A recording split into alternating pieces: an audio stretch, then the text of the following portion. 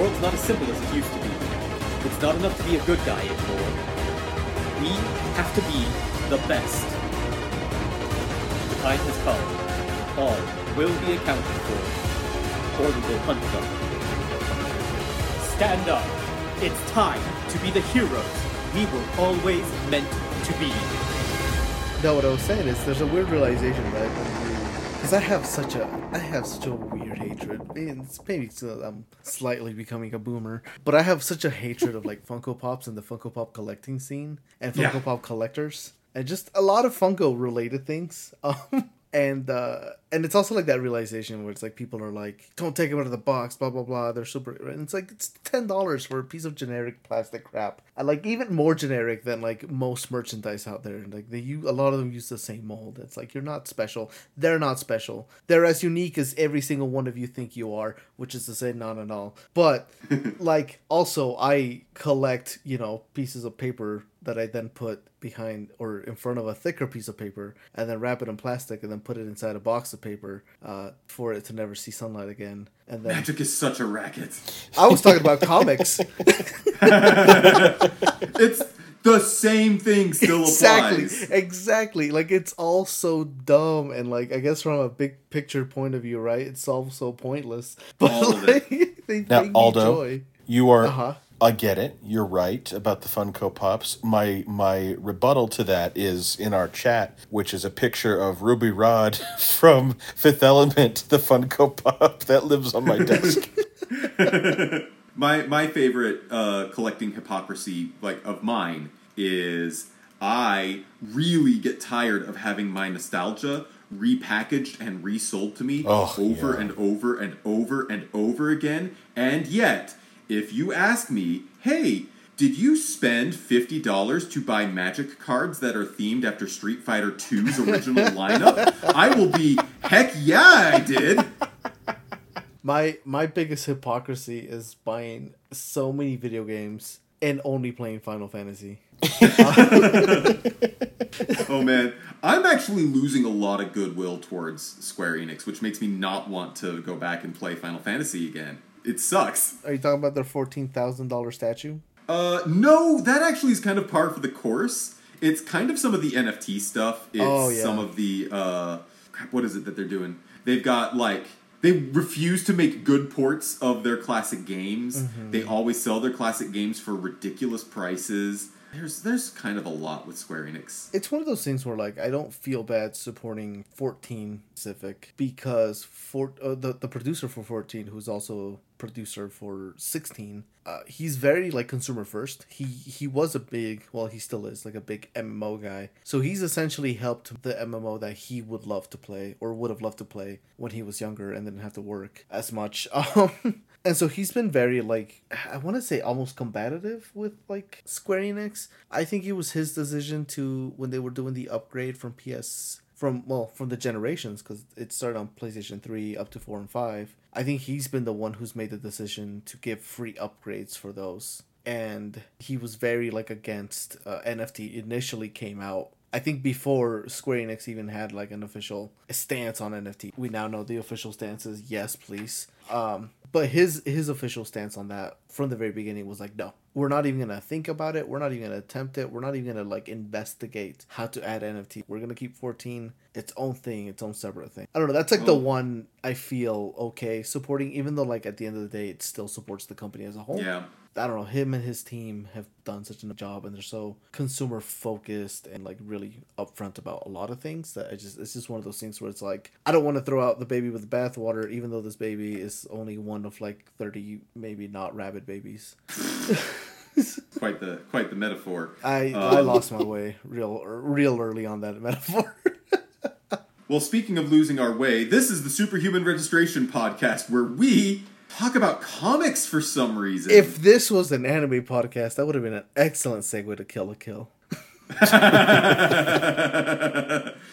Despite our constant efforts to turn this into an anime podcast, John has not yet watched Full Metal Alchemist. My name is Steven, and we've got John and Aldo here with us tonight to talk about My Hero Academia, Cowboy Bebop? Hey, John. Did you ever get around to watching Cowboy Bebop? Hey, John, you've never swum before? Yeah. I'm going to drop you in the middle of the Pacific Ocean, and then I'm going to guilt you for not swimming well. Oh, sir, we don't Okay. even. We are Those dropping are you off three to the very beginner-friendly. Yes. Is it?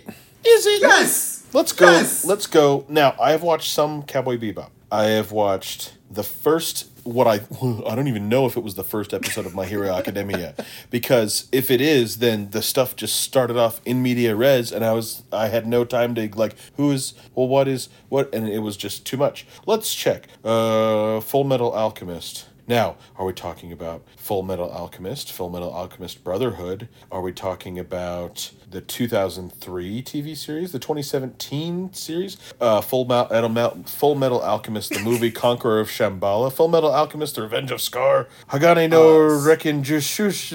That's this year. I don't know. How many times have we said Full Metal Alchemist Brotherhood? At least 24. But At to get least Full Metal every time Alchemist we've mentioned Brotherhood, it. won't I have to have seen the other No, John, Full we've Metal? explained this before. I Full think Metal you're full Alchemist- of crap. Full Metal Alchemist Brotherhood is a standalone product, and it's one of the best. 68 episodes. Yes. Yeah, they're all on Netflix. It's 4 seasons. You're on Netflix. I wish. Not I at the was. moment. I'm on a podcast. We're here to... I've seen what Netflix puts out. I could put out equivalent, if not slightly better content. Fine. All right. Full Metal Alchemist Brotherhood over My Hero Academia. Is that where I jump on to this Yes. nonsense? And I Do can it. just, without any prior knowledge of anything else that's going on, I can just jump right in. You could watch Full Metal Alchemist Brotherhood in a vacuum. Yes. With no knowledge of Japanese culture or anything, huh? Liar. It doesn't take place in Japan. It's a made-up country. It's Germany adjacent. It is, yeah, it's very Western inspired. You will know who the Asian characters are because they have names like Xing. Okay, I wanted to come back with some of their snarky remark, but as I'm sitting here on the IMDb page, the little promo video that pops up says you should be watching Full Metal Alchemists and keep showing these amazing action scenes. Yeah, So that's I'll because get it right on rules. that. You've seen Avatar: Last Airbender, right, John? Yes, of course. Okay. Do you like the magic system from that and how it's Yes. used to like enhance the storytelling? Yes, I have 2 eyes and a heart, of course. Yes. So Full Metal Alchemist inspired that. Okay. I'm just saying it's a lot to bite off. That's all. And No, because you don't have to do it. You don't have to binge it. 4 seasons. Take your time. Yeah. Taste it. Savor It's it. story. It oh, builds now on I can itself. take my You're- time. If you start it, you can take your time, John. But I'm saying if you had started when we said it, you'd be done by now. We read Silver Surfer and Shanna the She-Devil. Where do you guys want to start today? We are moving on if I have to drag us there.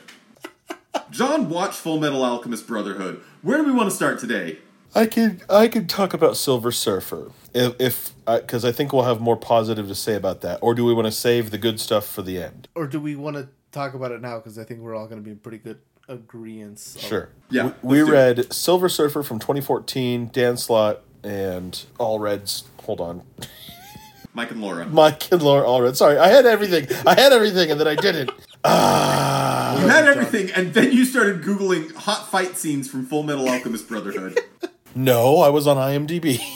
John, I love you. Never change. That's something to say to someone who's dumb that you pity. No, because I'd be, oh, John, bless your heart. Oh. Aldo knows what's up. I've have spent friends just with enough time in the South to know how mean that was just now. I have friends in the South that that's the one thing I've picked up from them. Bless your heart, you dumb bag of rocks, you.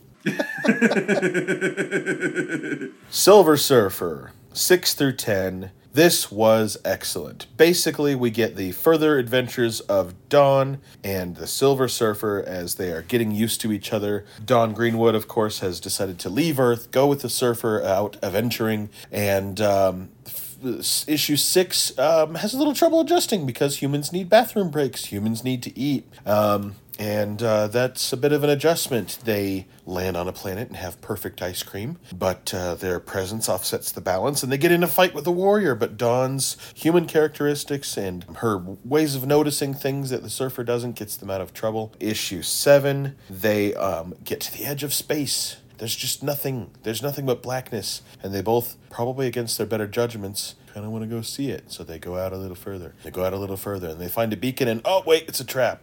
And while trying to find Dawn, who is taken by this darkness. The surfer reflects on some of their adventures together, so we get some funny scenes in flashback, and his board is helping him remember as well. And he realizes he needs to power down to also get taken and be brought to where she is, and is able to save her there once he finds her, and then gives her a ring, part of himself, to never be separated and always be able to track her down. And so they're now going steady. Their relationship has moved into that phase. The next 3 issues, those 2 issues were told to us so we could be built up for this one. Norrin wants to do something, the Silver Surfer, Norrin Radd, wants to do something nice for Dawn. He lets her drive. He lets her surf. And she crashes on a planet, which was not supposed to be able to be found by the Surfer, New Haven. It is a refugee planet for all of the planets that Galactus has destroyed, and the Surfer led Galactus to. So they are all not happy to see Norrin Radd. Kick him out immediately. Dawn learns more about him. Then they realize, oh shoot, because he's been brought here, there'll be a trail that Galactus can follow to us, and that's exactly what happens. So as Galactus is approaching, everyone's panicking. The Surfer decides, he comes back when Dawn asks him to come back through her ring. He tells her of his story. We get a quick couple of panels of his origin with the Silver Surf, with the Fantastic Four, and that's kind of the turning point when he stopped working for Galactus. And then he says to all the people, I will make this up to you. I will fight off Galactus for you. And then surfs one of their moons into Galactus to stop him from devouring the world. Galactus is not deterred. He takes away Surfer's powers. All of the people volunteer to be the Herald. He's not interested. Galactus doesn't want any of them. But Dawn, who comes from a world that hasn't been conquered or devoured by Galactus, volunteers and is briefly given the power cosmic, and then all of the people give up. They sacrifice their world because they know Galactus hungers and has to have a world. So they all get in their ships. They say that he can have their world and they'll give it up if he'll give up Dawn. And the Surfer vows to find them a home. And Dawn is a little disappointed in him, a little shaken by the whole experience, but they set off to find a new world for all of these people. I absolutely loved this. It was terrific. What did you all think? Yeah, it's real good. Yeah. I forgot that the board's name was Toomey. And yep. I forgot too, and then I was like, why is it Toomey? Oh yeah, because he always says Toomey. Yeah. Toomey, my board. It's so good. And she's just like, what's up, Toomey? It's so good. So, and there's so many great little moments in this that I just didn't have time. Like, it was hard to be brief because there's so many great little moments. You did an excellent job, by the way. I'm really trying because really good summary. John, we can see your effort. You are seen. I feel seen. I acknowledge you. I'm glad we can't hold hands. I'm glad this is all virtual. We can't hold hands. I have in the last 2 years I have bought mannequins so I can hold hands. They change roles depending on who I'm on a voice call with. The real crazy part was sewing them onto the body pillow. To me, my spoon buddy. Anyways, on the topic of Toomey, actually, one of the things I had forgotten as well wasn't just that like she named it, but also that it has a personality, it has wants and needs, and a couple of those things come into play. Specifically, the fact that it doesn't like being material, and I love that it talks to her, and then later on, it's not so crazy to then see the Silver Surfer talking to the board when he's trying to figure out what he wants to do for Dawn. And it narrates that part. It says, the subtitle of one of the little stories is "The Time It All Depended on Me." And it's like, oh shoot, the board's the narrator? I did not pick up on that. Yeah. I was like, oh, who is it? Because I went back and reread it, and I was like, wait a minute, this is the board. Because the board is the hero of that story. Mm-hmm. Getting like, advice from Dawn to save the day. And yeah.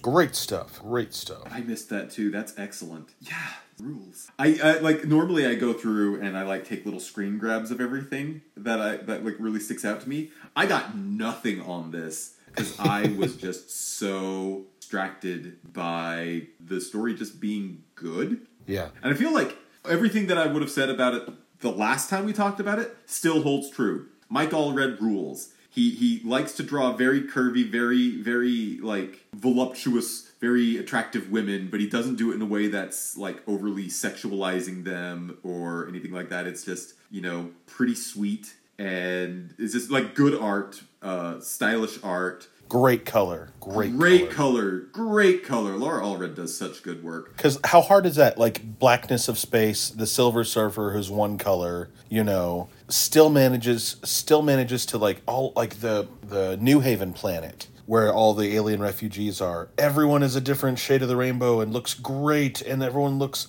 like a cool, unique design, you know? Like, everyone's humanoid, but some are scaly, some are hairy, some have eyes that poke out of the side of their head, some of them have little mouths, some of them have big face. It's great, and colorful and fun. It's a little, like, the poses are a little stiff, but they're always, like, great anatomy, you know, technically just excellent, you know, great art there. Oh, I'm on the page where they're just, like, Dawn's just sleeping under the stars on the board, and it's just beautiful. You know, we get these, like, nebula bits, like, the what do they call it? The pentagonal supernova. You could follow this up with literally any 3-syllable word, I would believe it. A 5-star system going through a synchronous supernova cascade, happening once in a millennium. You know, that shot with that Dawn noticed, and that the surfer would have just zipped right by. You know, all business. You know, not enjoying the journey.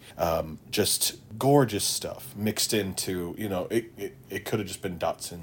Okay, John. You say this a lot, and I kind of want to just make sure that I understand what you mean when you say sometimes the posing is stiff. Anatomy is hard. When you look at a person, you look at people all day. You know what's correct. Your eye can very easily see that if the anatomy is off, right? Sometimes it's, you know, someone who's really good can do it and break the rules. Here, all of the anatomy looks good, but it feels, I don't know, like a little stiff, a little posed. It looks like you're capturing a pose, not an object in motion. Yeah, that's probably the best way to describe it, that there's not a lot of motion here. There's great action, and, you know, everything looks good. Just the way that this is, you know, everyone is... I can see an action figure pose this way, but I don't get a clear sense of how Dawn walks from one end of the room to the other. You know, when I find a good example of, like, movement in a comic, then I'll point that out. So it's better. I could say, like, here's the opposite of this. Now, this doesn't make it bad. This is just one thing, like, I wish there was a little bit more, like, you could get a sense more of, like, the gestures in here. But, yeah, you know, it is still excellent art. Yeah. It's interesting because, like, that stiffness that you describe, like, kind of feels like, it almost feels like a stylistic choice, weirdly. Probably is. Because this is what Allred's comics always seem to look like, at least in my perception. Having read a fair number of them, not as much as like, he's produced, because he's been pretty prolific over his career, but, like, he did some of that ecstatic stuff. I've read a lot of that. He did a series called Madman, which I've read some of, and then, of course, this. Yeah, I think his style is interesting, and Batman 66. He did some work on the Batman 66 comic for a while, which is, like, the most natural fit I think I have ever seen between comics artist and, you know, work for hire job. Well done, old Such an obvious choice. Yeah, it's very good. That's just, like, one thing that, you know, and it probably is a stylistic choice. It still works for them, and it's not... Absolutely. Yeah. God, I just love these books. I want to, like, go back and, like, read all Silver Surfer now, but I feel like I'd be disappointed because, you know, I also like Dan Slott a lot, and I knew that from Spider-Man, but this is a whole different... You know, I'm really glad that we don't get the same type of character. Like, we're not getting a snarky, you know, Silver Surfer who's always thinking to himself. Like, he's very formal, he's very serious, you know. He takes his power, you know, very seriously, and he's just, yeah. We're not getting his little wisecracks in his head, you know, like, as if he were just another... So that is very refreshing. This is a completely different animal. And it's helpful to have Dawn there as well, to be kind of a foil against that, help him loosen up. It makes a really great dynamic. I loved her ladybug thing. Yeah, that was good. Good little character moment. We dress my twin boys in different colors sometimes. Like, we used to a lot when they were babies, just because we had to know who was who. All babies go through phases where they just look like potatoes. Where baby or Wallace Shawn, you know, they all have a Wallace Shawn phase. That is very funny. I have exactly 2 complaints about this book, and these are about the most trivial complaints. One of them is that this book feels very indulgent, like it It's weirdly like a Doctor Who fan fiction. And I think this is a point that I made the last time as well. Silver Surfer is this, all-knowing, very powerful cosmic being who condescends to take this little backwards Earth girl with him on amazing adventures, and she teaches him about life. And they slowly fall in love. Like, this is somebody who watched the David Tennant, Billy Piper seasons of Doctor Who and got very frustrated that they didn't hook up by the end of her time there, and that she wound up going off with, like, a clone at the end of the series. Sorry, I've watched some Doctor Who. Spoiler, gosh. Anyway, we're talking about 15 years ago. You can suck it up. So it feels a little bit like indulgent in that sort of like, this is a story for weird wish fulfillment purposes for people who didn't get the ending that they wanted to Doctor Who. The other bit about this that I think is slightly disappointing is that it is not as good as Parable. I don't know. I think it's different enough that I am not. I mean, they're both Silver Surfer stories. That Specifically, they're both Silver Surfer stories where Surfer tries to atone for being the Herald of Galactus by fighting Galactus to save a people who are in danger of being destroyed by him and losing. True, but two things. We read that very, very long ago. And two, he surfs the moon in this. You read those panels, right? Oh, yeah, like, I'm not saying this is a bad book. I feel like you're comparing, like, silver apples to silver oranges. Yeah. One of those is a very deeply philosophical, almost religious text on the meaning of mankind. And in here, they see a lighthouse in far reaches of space, and it has weird shadow tentacle monsters. It's like an anglerfish in the deepness of space. Space angler. Spangler. We're back to Ghostbusters. Good job, everybody. We did it. Once again, not a bad book by any stretch at all. I just happen to prefer Parable a little bit, but this is really solid. I really like that you essentially just read like a fanzine in a coffee store, in a coffee shop, and you were like, not the Declaration of Independence, but still pretty good. I would rather read the fanzine than the Declaration of Independence. Yeah, but you're gonna like them both, but you're still gonna be like, you know what, Declaration of Independence is still better. No, That's I don't my think I my would. complaint with this fanzine is that it's not a classical text. Who's the fanzine about? Because I'm sorry, like, there are definitely some fanzines that I would rather read over some classical texts. Wait, hold on. We can get him, Aldo. We can get him. Hey, would you rather read the Declaration of Independence or the book for Hamilton? Book for Hamilton? Wait, no, hold on. They're both boring. No, I don't mean the Ron Chernow book. I mean like the book for the musical. Oh, the book for the musical. Okay. Well, Dan Slott wins. I don't know what to tell you.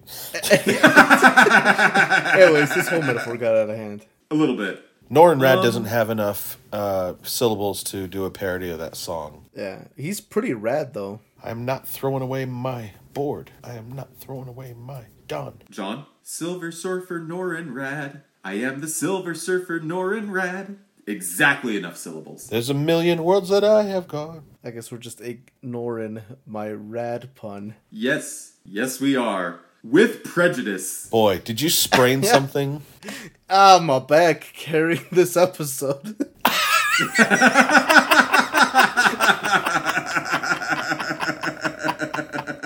Oh, Steven, look down. Look in the sand. Oh no! One set of footprints! It's just Aldo! I thought you were going to be with me! No! We're on his back! Says the man who has only spoken 2 paragraphs worth in the podcast. In your case, Aldo, less is definitely more. That's why I'm short. Aldo. This is why I'm short. This is why I'm short. Because it was totally a conscious decision, like all women who are dating like to think it. Yeah, no, I just chose to never be able to reach the top shelf. I made that decision. Anyways, what's up? Do you have anything that you want to say about this book that we haven't already covered? I really like the I am Spartacus moment, but I think we covered that. It is a great moment. It is good. moment. I did think it was interesting that this book did end in a very... This book really does feel like it's the middle of a trilogy. I don't know how much is left after this in this specific run. I guess I could have paid attention to issues there are. But, not that many. There's 15 issues. There's 15 issues total. Yeah. So we were actually talking about this before we started recording. Because I've read the first 15 issues. The 15th issue ends in Secret Wars. Oh, okay. And so it's one of those things where they ended the series because they rebooted the entire line after Secret Wars. But the story continues. Oh, okay. Yeah, because I accidentally read that, the 2016 Silver Surfer, and it's great. But I was like, boy, they took some leaps in the story here. Why are they... Oh. Yeah, because this does end, at least for now, it does end on a pretty downer note, right? Because Galactus has eaten this planet. Silver Surfer is once again heralding, not for Galactus, but for the people, right? Trying to repay. And poor Dawn is absolutely shaken. She just went through this literally body-altering, mind-altering, and didn't even come out, per se, of it cosmic stronger. She just kind of came out of it alive and okay, but her whole world, like physically coming out of this, kind of in a bit of a, oh man, I sure hope they find a nice planet to go to next. Not to mention, of course, that Dawn was developing real, actual romantic feelings for this, multi-billion times over murderer or accessory to murderer. Yeah.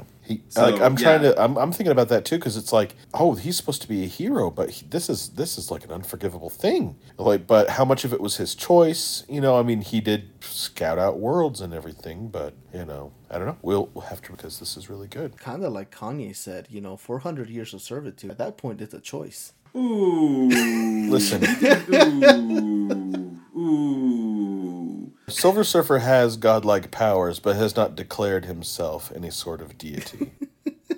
Where's your Kanye now? No. Gosh.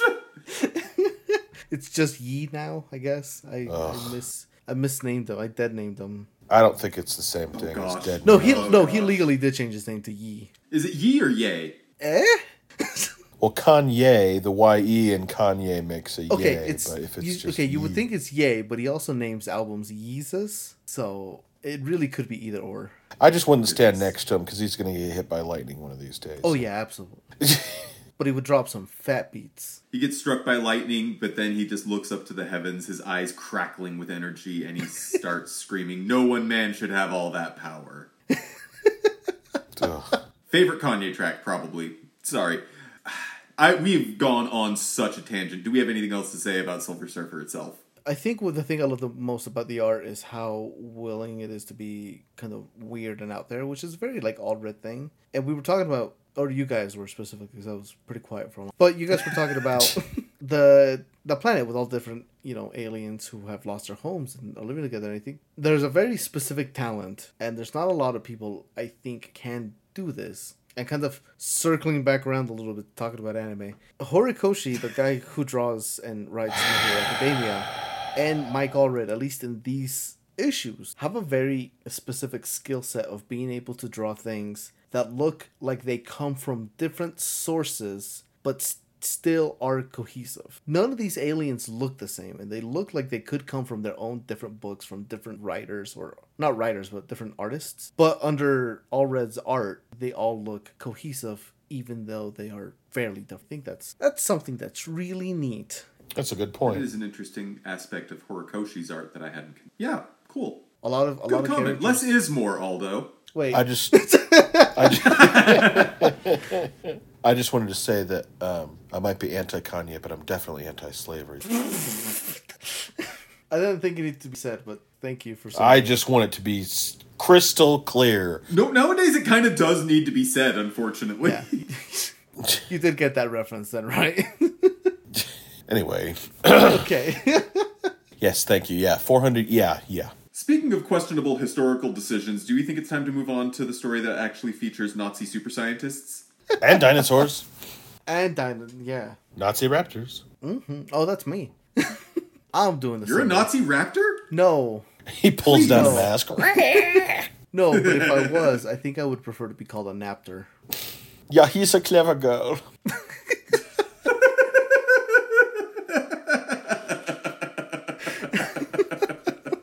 Anyways. Sorry, that's all I can do for Nazi raptor. That was pretty good.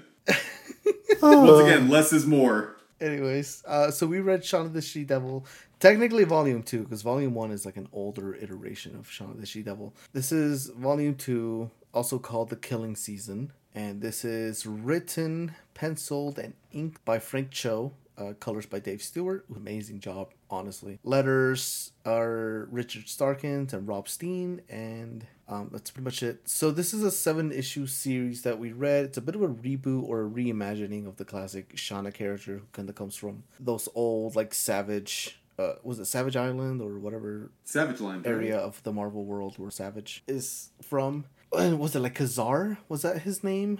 The Jungle Boy? Yeah, Savage Land. Yeah, the Savage Lands. Thank you. Savage Lands. Yeah, the Savage Lands, like Khazar and Shauna, that's like where they were from. There's a reimagining. It doesn't really take place there. In fact, it doesn't even really seem to take place in like the canonical 616 Marvel world, because there is a reference to the Shauna comics in here, which I thought was really funny. But the main story here is that we have a group of soldiers on this island that's running rampant with dinosaurs, and they stumble upon a Nazi laboratory, which they find Shauna, who is in an incubation tank, and alongside with her, there's also a scientist who helps them kind of get out of the facility and explains that Shauna is a genetic experiment for Nazis trying to create the soldier. While they're in the facility, one of the soldiers picks up a little container that turns out to have a virus and is later discovered at the camp, in which most of the camp is now infected. So Doc, our main character of the book, essentially, sets out with Shauna to go back to the Nazi lab to go find a cure. They lose a few men on the way there and back, and by the time they get back, they're able to kind of fight a T-Rex, a whole swarm of raptors, and are able to bring back the vaccine and help everybody who is still alive and not in the burning dead pile of corpses. People who are alive go on to live. That's it. I was going to say happily ever after, but no, they are not happy or very after. So that's the story. The story is actually pretty succinct for like a 7-issue. It's carried, I think, by a lot of action and a lot of art. The book is kind of pretty slowly paced, all things considered. Yeah, I don't know. I don't want to start talking for everybody. Listen, I love Frank Cho. I love Frank Cho's art. I love a type of like visual humor that he has, and there's quite a bit of comedy in some of these chapters. But yeah, I don't know. I want to let you guys talk a little bit about what you guys thought of the. So I, a couple weeks back, made fun of Aldo for suggesting Black Cat Mary Jane, and talked about how he was just thirsty because we picked a girly book, but it wound up being like this really good story with art that obviously showed attractive characters, but didn't really like objectify them in any way. And I wanted to just acknowledge publicly that in that instance I was wrong about Aldo.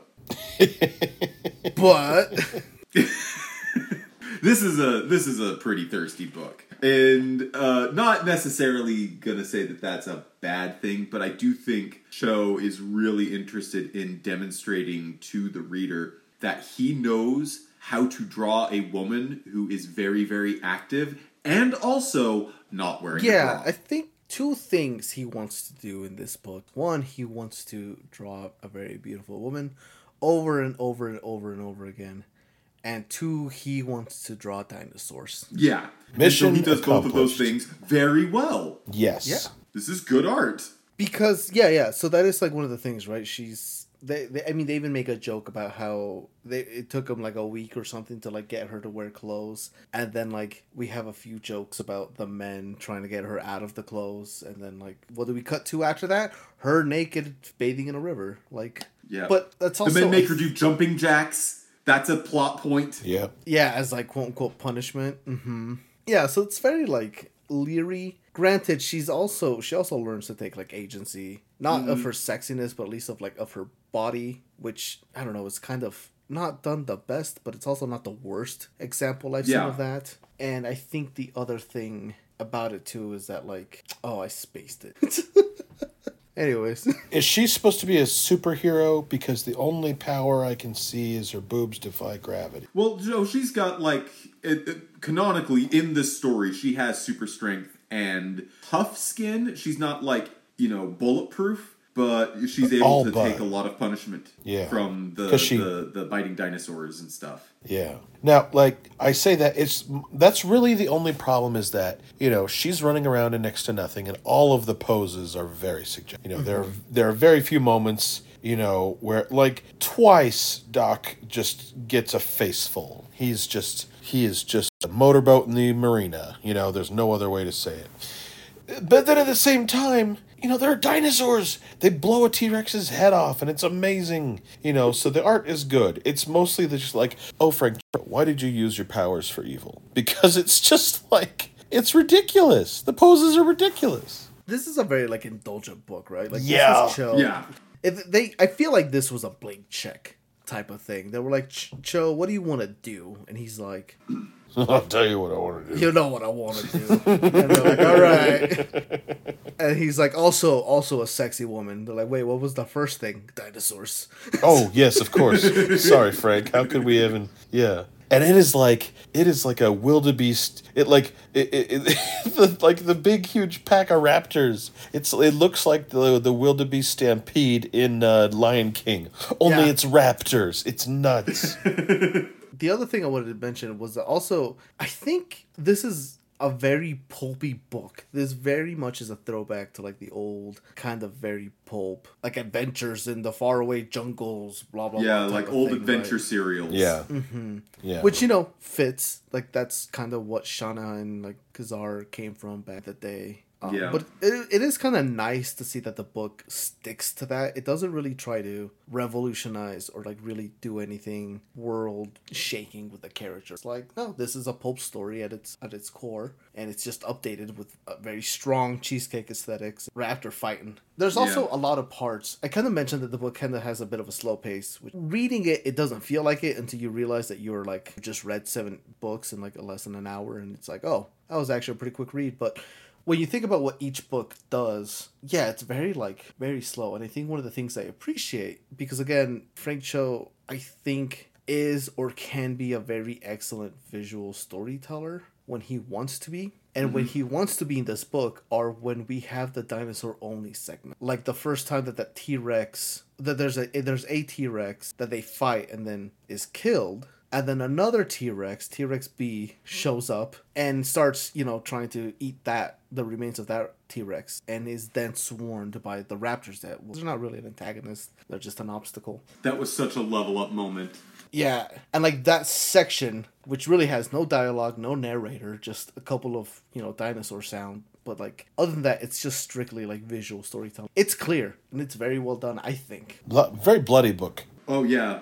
Not like Marvel Zombies bad, but yeah. No. Like, and like, of course it is. It's, tough dudes and a warrior woman slicing up dinosaurs and dinosaurs eating people. Like, but boy, none of these deaths are nice, So It is also, or at least was, I guess it's not anymore, but like it used to be a Marvel Knights, which were still labeled. Yeah. There was only one page that I came across that I thought, like, the storytelling was not great. Which I think is a pretty good track record, I want to say.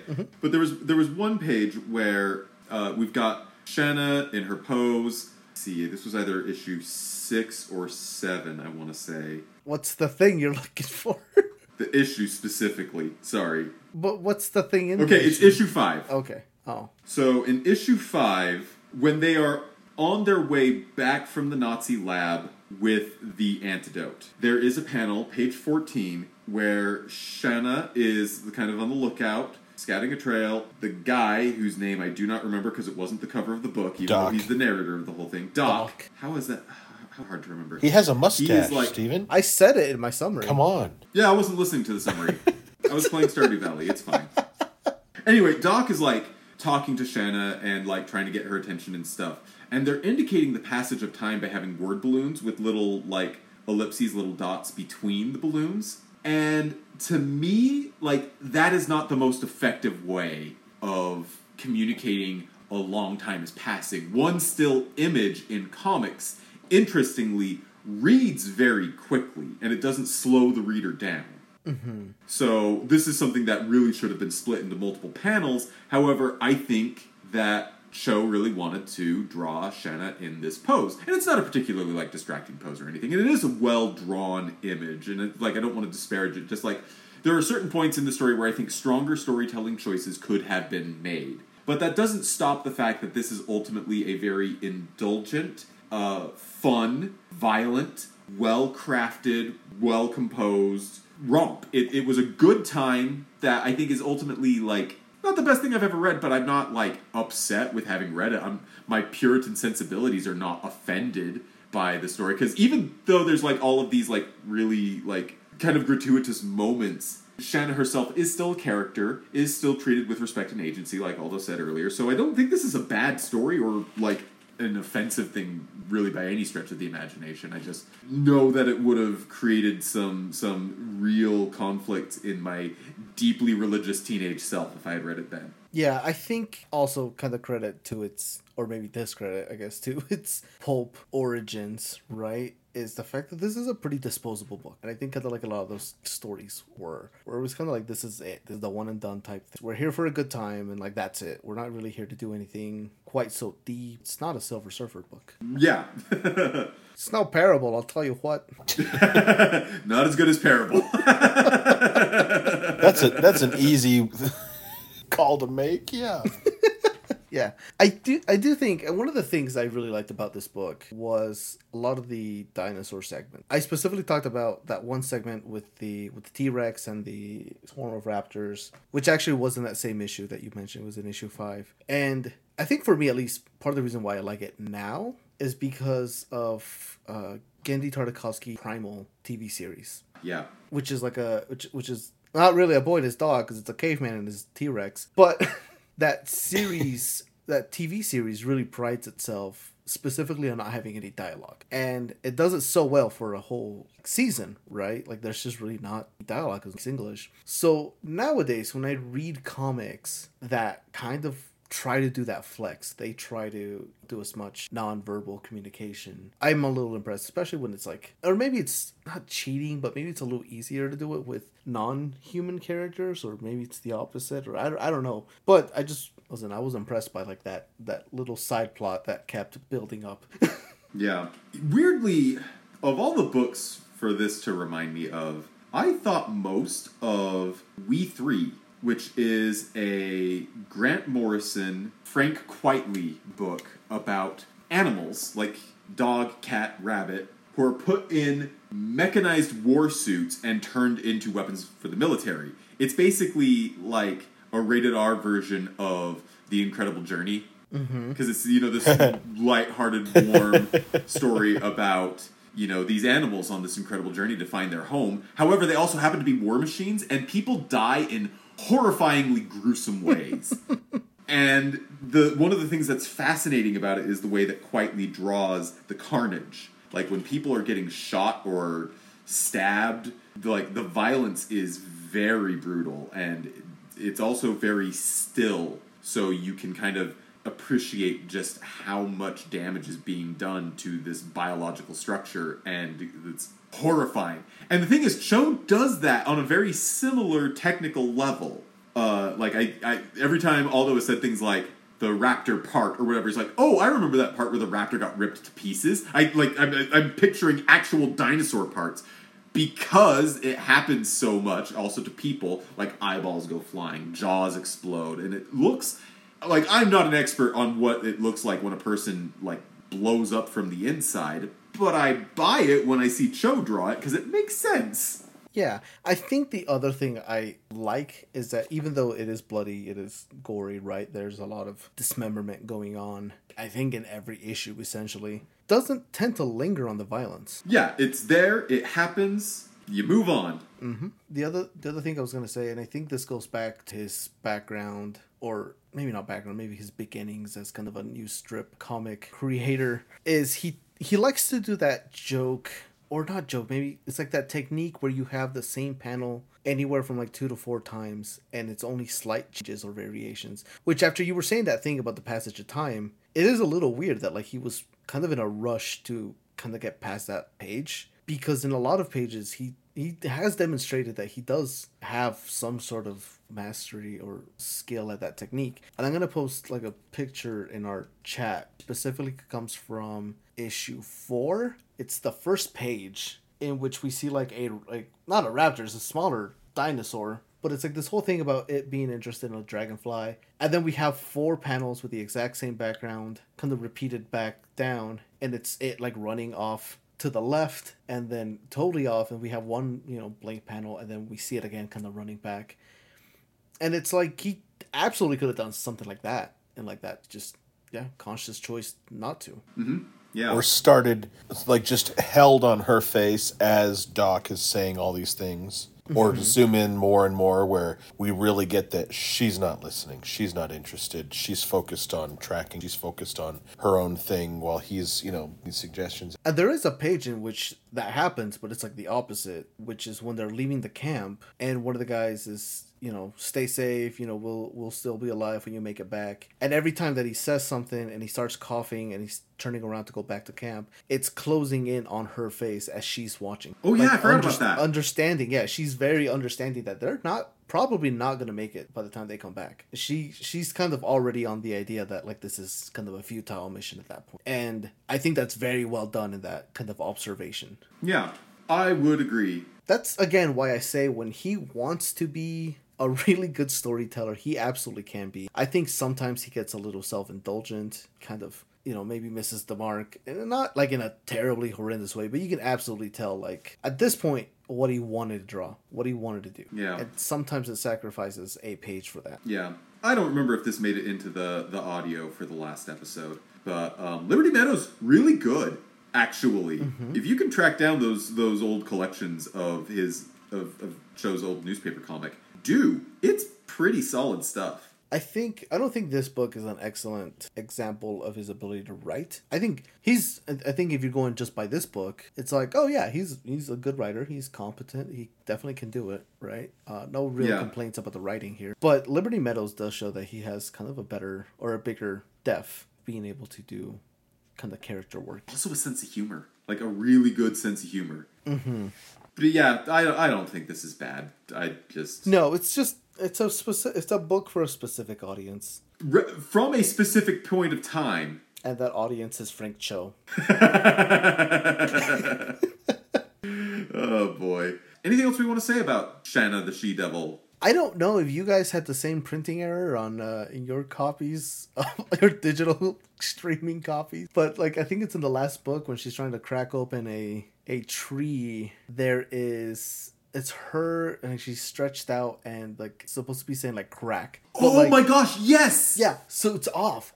And I don't know why, because in the original printing, because I had to look for a picture because I was like, there's something wrong with this, but I can't quite figure out how to fix it. Like I know what's wrong, like something's not aligned here. And I had to find it, but I found a picture of like what it's actually supposed to look like. It's supposed to go along the edge of her body, but at some point, I think they might have used like digital masters to upload this instead of a scan. Cause that something happened in that process. Weird. Which I think we've only seen like an error like that maybe once or twice before. It's weird that like everything else seems to be in position, but the lettering is just that sound effect, that's put in there. It looks like it would have fit like the contours of her side and like the bottom part of the C and the K. Yeah, it should have been along her leg there. That's really weird that it would do it like that and move things. That's weird. I don't know. Anyways, I just that was bugging me for when I stopped. Like that actually did take me out of the book. One of those things that's like, this is so obviously wrong in such a weird way. Not to jump back to Silver Surfer, but there is a part where they have to rescue someone and there's a maze, and like they put a maze in the panel, and I spent longer than I will care to admit solving that maze. Like it took because I read it late at night when I read it the first time, and it took me in my half awake state a long time to solve the maze, but I solved it. Oh, nice. So because that'd be mean to put in a maze without a way to solve it. You guys weren't stuck there? Like I gave up immediately. I was like, because I could not turn the page until I had solved it. I think I turned the page and was like, no, and I had to go back. No, I think I made the conscious decision to trust that Mike Allred made a maze that you could actually finish. I think I was like, I trust him to do this. I'm not gonna go figure it out. I had to know. I'm happy I was correct. And did you have a fun time? That's all that Would have matters. been a heck of a place for like a inside joke of some kind. Like the correct path spells out, I don't know, ladybug. Gosh, I wish I was gonna could say- have that. Yeah, that would have been Punchline. really great. He might have said something funny like OCD or something, but we'll never It know. wasn't. Should we move on to the ranking? Yeah, but Yeah, that sounds good. Okay.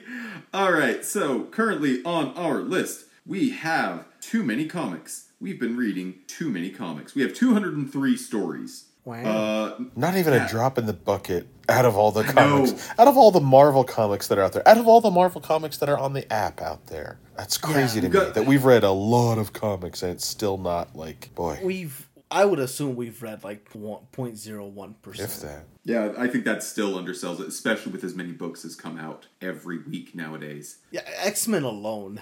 X-Men alone, I'm like, I am never, ever going to understand what the heck is going on in X-Men ever again. Jonathan Hickman, it sounded really good. It was really interesting. House of X, Powers of X made it real high on our list. I'm done.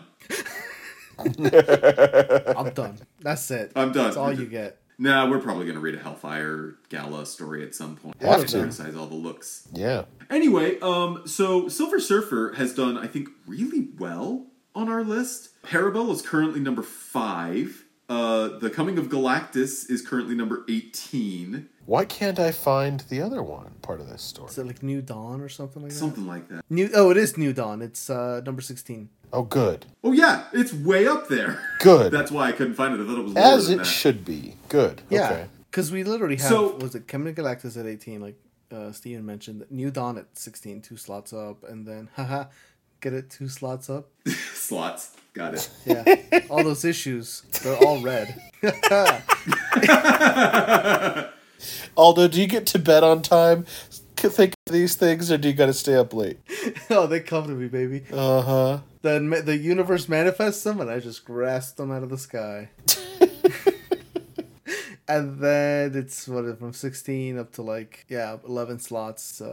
Parable. And we have one other Silver Surfer story that I know that we read. Oh, it was Escape to Terror. The John Byrne Silver Surfer story at number 43. So yeah, Silver Surfer does really well on our list. I don't even remember what that one was. It was Silver Surfer fights Mephisto. Silver Surfer, Mephisto captures Shalaval. Oh yeah. That was Yeah, pretty- it Do was we pretty get? good. That's where we get like more of his backstory, right? Right. It is Yeah. a surfer origin. I don't know if it's the definitive surfer origin, but it's the only one that we've really read, I guess, up until this time. So when it comes to ranking, do we do the thing where we just lump this in with the rest of the Dan slot, and does this alter the ranking at all? I Or was do we going to rank this say, as its own I story? think we just plug this into the existing ranking because it's still great, and I don't want to put this part of the story higher than the original story, and I don't want to put it lower. That Yeah, was I don't- that was Yeah. going to be my vote. Is just be like New Dawn, and then also like this continuation. Yeah, I think where the quality of this book is that it's, or I guess a specific chapter, right? It's also divided up. We get like 3 smaller stories. Right. I don't think it does anything to really improve the first book as a whole quite yet. Also does not Yeah. make it worse in any way, shape, or form. I agree. I think that, especially, New Dawn was also 2 different stories, because there was the stuff on the massive, ridiculously drawn planet. I don't remember what it was called, but I just remember looking at it and getting a cramp in my drawing hand. The planet, no, it was like a little pocket dimension, right? Yeah. Yeah. Something People like being that. connected or collected. Yeah.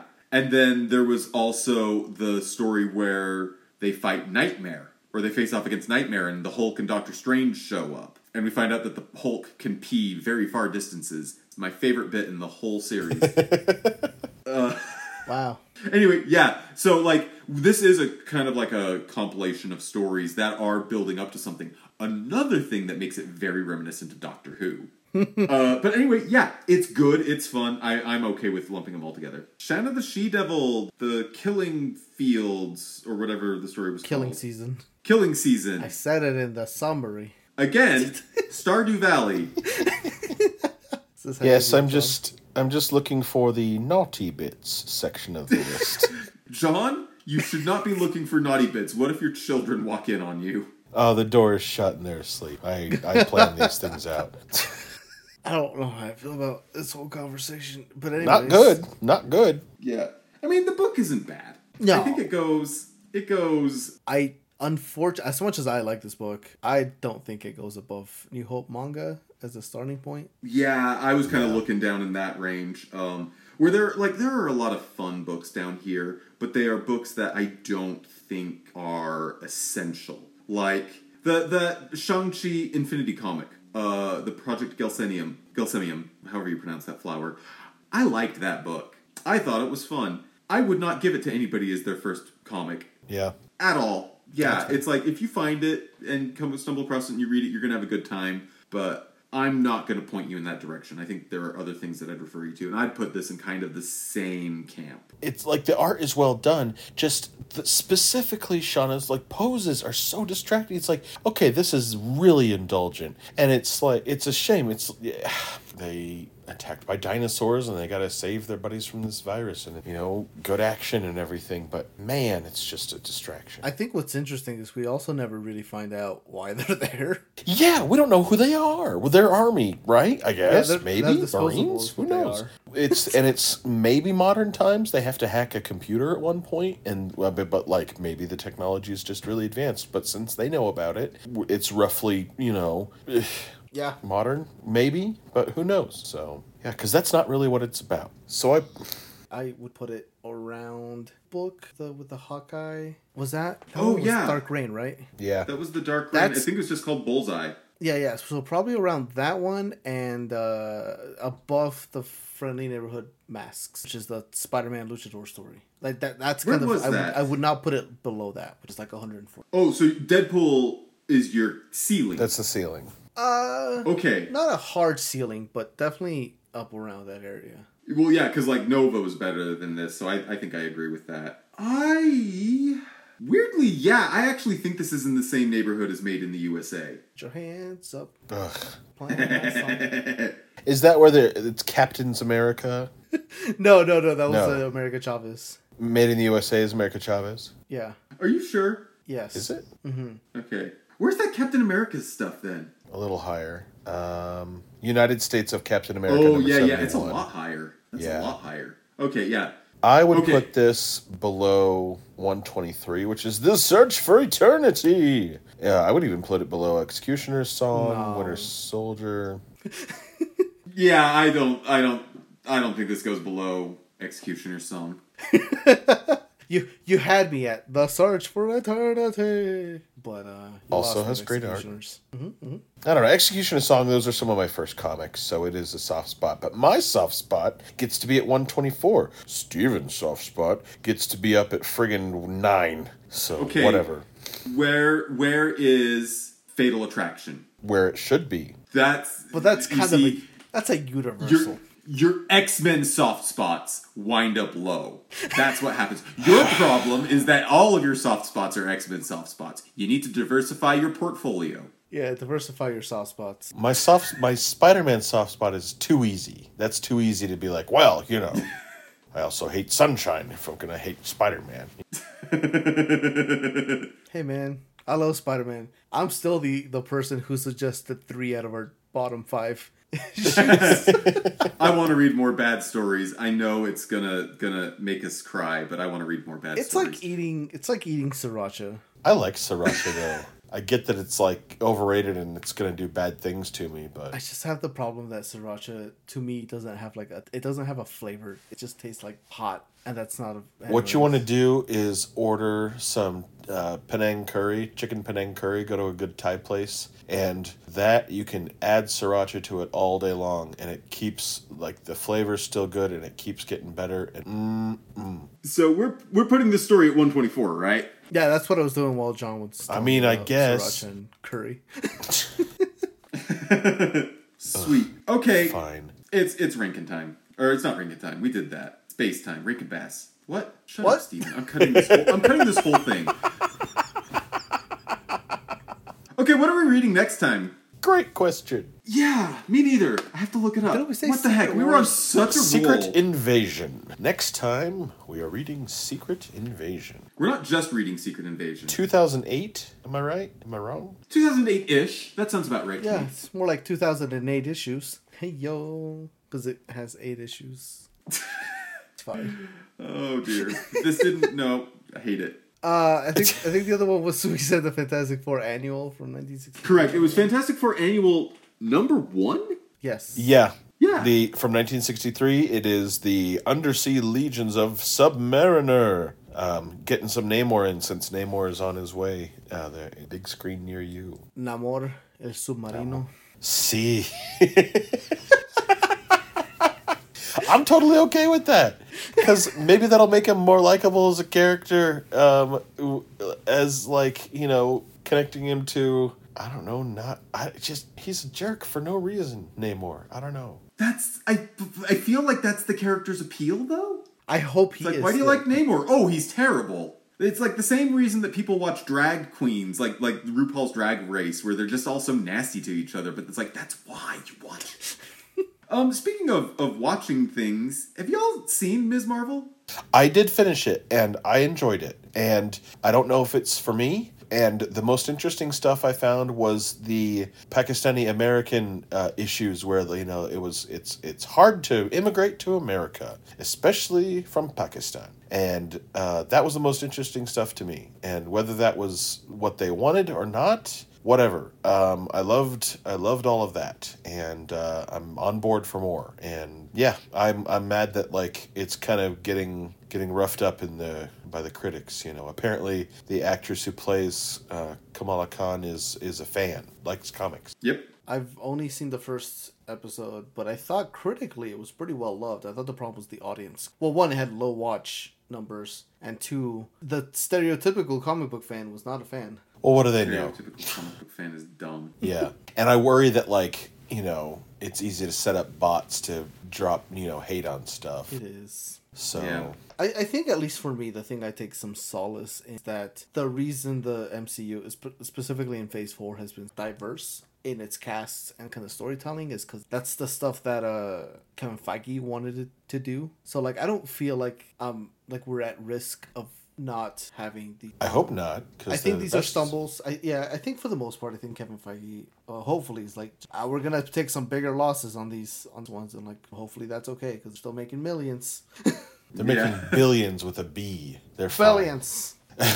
Yeah. And she's in the Marvel title crawl. Like you can see, yeah, like I think they've invested enough that this is a thing now and everyone can deal. Yeah. So I just wish her powers were more like they are in the comic. But you can't have everything. I'm just going to treat them as two separate things, and that's fine. Everything doesn't have to be a perfect adaptation. If you're upset that the thing on screen is not as good as the book, you still have the book. That's what I'm just going to tell myself. And it was just hard in this case because the book happens to be one of my favorite comics of all time. It's very good. They do make her friend more interesting. The kid, the guy.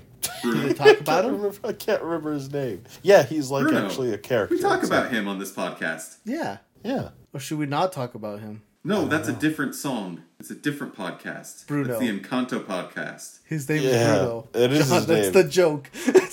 Man, listen. I don't know what the children at your house play all day, Steven. And Aldo. Mostly just Aldo. Because I'm like, it's Bluey. We watch Bluey. Bluey is so good, and new episodes are coming in 2 weeks. Season 3. Just watch it. If I'm watching tonight, I'm going to watch Full Metal Alchemist Brotherhood. I would invite you with you don't have to watch it, but you would like it because it's good. Bluey. It is a Australian cartoon show about a family of dogs, and it's wonderful. And it's one of those things that my kids want to watch, and I'm like, thank goodness, because there are so many crappy kids shows, and it's terrific. It is How such do a I great spell show. it? Is it like blue, like the color blue? Blue E with a Y, and it's on Disney Plus, and it's delightful, and it's great. And there's a new episode. Season 3 is coming finally to Disney Plus on the 15th of August. Oh, I have seen clips of this. Yeah, It looks okay. yeah, it is. It's great. Oh, this is sad. Are Attack on Titan fans review bombing Bluey on IMDb? Probably. What? Oh, Because they're all white they supremacists. can suck a lemon. Bluey is one of those things where it's like, if you hate Bluey, then I question what's up your butt. Oh, I'm sorry. Sleepy Time, which is an episode from Bluey, is the number 2 rated episode of any TV show ever on IMDb. Wow. It's a very good episode. Number 1 is Breaking Bad episode Ozymandias. I'm going to go out on a limb and say Bluey is better. That Sleepy Time episode, that's the one in the solar system. You know the one it is, Steven? I actually haven't seen every episode of Bluey, so I don't know them by the titles. I have.